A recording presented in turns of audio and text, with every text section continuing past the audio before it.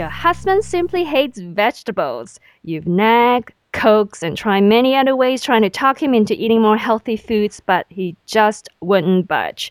Don't be discouraged. Welcome to the Nutrition Tidbits Podcast. This is Gloria Tsang, editor-in-chief for healthcastle.com. Joining me today is Chef Missy Chase Lapine, author of The Sneaky Chef. She's here today to teach us how to cheat on your man in the kitchen, of course. Thank you for joining me, Missy. Thank you so much for having me. Now, I often hear men say, men don't eat that, or that's not man food, when they were presented with foods like tofu, yogurt, or cottage cheese. What's this whole business about guy food? Well, you mentioned tofu, yogurt, and cottage cheese, and you really can't sink your teeth into those foods. They're not hearty or, they seem sort of like very girly or not like satisfying men foods. And guys tend to like steak and potatoes, and, occasionally they do like to crunch maybe on some fresh vegetables, but for the most part, guys like to really feel satisfied when they sit down to eat, and as we all do.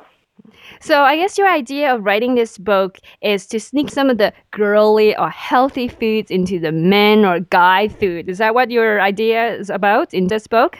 Yes, my idea was to take the classic guy foods, the comfort foods that all of us love, and not just for men, but women too can enjoy comfort foods again, and just to invisibly enhance these foods with the world's healthiest superfoods, whether it's whole grains, beans, vegetables, or fruit, slip them into the comfort foods and at the same time take some of the not-so-good foods out, such as the high-fat ingredients and sugar, and then give them back a beautiful classic guy food that tastes just like the original but is way less fat, sugar, and more fiber and more nutrients from vegetables.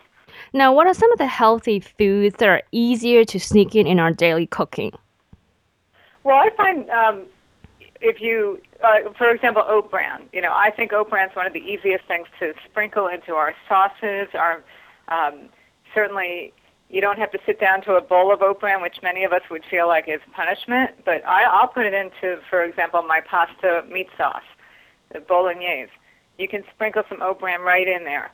Other times I'll take a can of white beans and just puree it. It takes 30 seconds to puree up a can of white beans in a little blender or food processor. And that, for example, will cut the butter or the mayonnaise in a dish.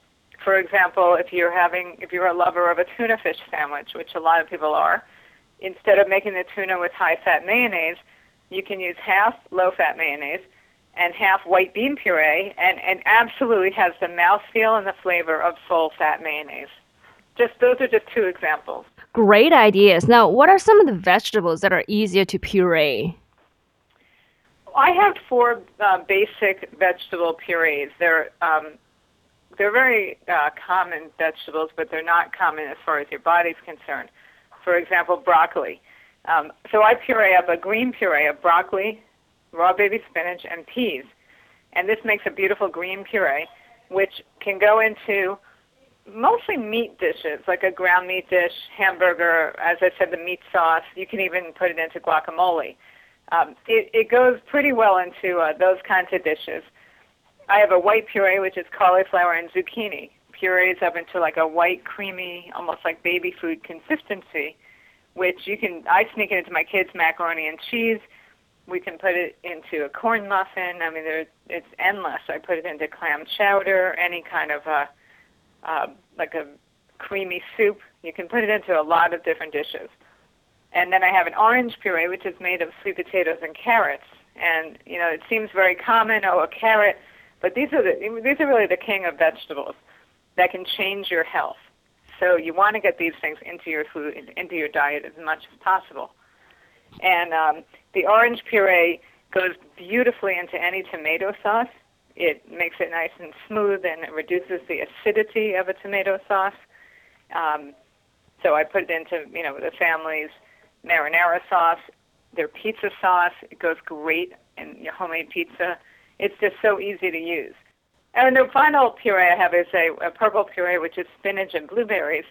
And I like to use that one in all my baked goods, especially chocolate baked goods. I make, I'm the Sneaky Chef brownies are kind of famous because of the spinach and blueberries that replace a lot of the fat in a traditional brownie.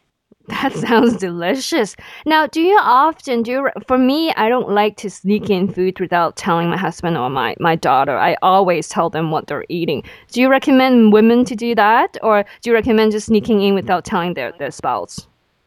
Well, it depends on your family. I mean, my kids love the fact that I'm making their favorite foods healthier, but they still taste like kid foods. My husband doesn't seem to mind either.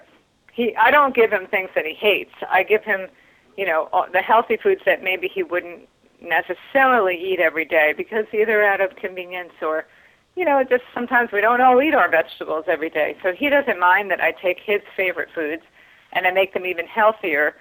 And so everyone knows what I'm doing. But once in a while, you have to know your own guy or your own family. Once in a while you don't want to tell them because maybe they wouldn't try the food if their mind tells them they won't like it. Good strategy. Now, Missy, I found your book really interesting. It's not really just another recipe book. Tell us more how we should use your book. Well, the Sneaky Chef books are not a classic recipe books rather. They're used sort of as a method. And the method is how to instantly and sort of invisibly upgrade any of your favorite family foods. So these are not fancy foods. They're not going to win any culinary awards. They're basic, simple, easy to make, fast, everyday foods that people love. And yet now we can have them guiltlessly because they're all half the calories, half the fat, less sugar, and yet they're invisibly doctored up with all these superfoods. And even yesterday I read a study where if you increase your servings of broccoli every week just by a couple of extra servings a week, you can cut your risk of cancer. Men can cut their risk of prostate cancer in half. I mean, these superfoods are incredibly powerful, and no one's eating enough of them. That's good information. Thank you so much for your time. Now, for our listeners, check out more information about Missy's previous book at www.thesneakychef.com. Thank you again for joining me, Missy. Thank you so much for having me. We've been talking to Chef Missy Chase Lapine, author of The Sneaky Chef, How to Cheat on Your Man in the Kitchen. For more healthy eating tidbits and information about this show, go to healthcastle.com.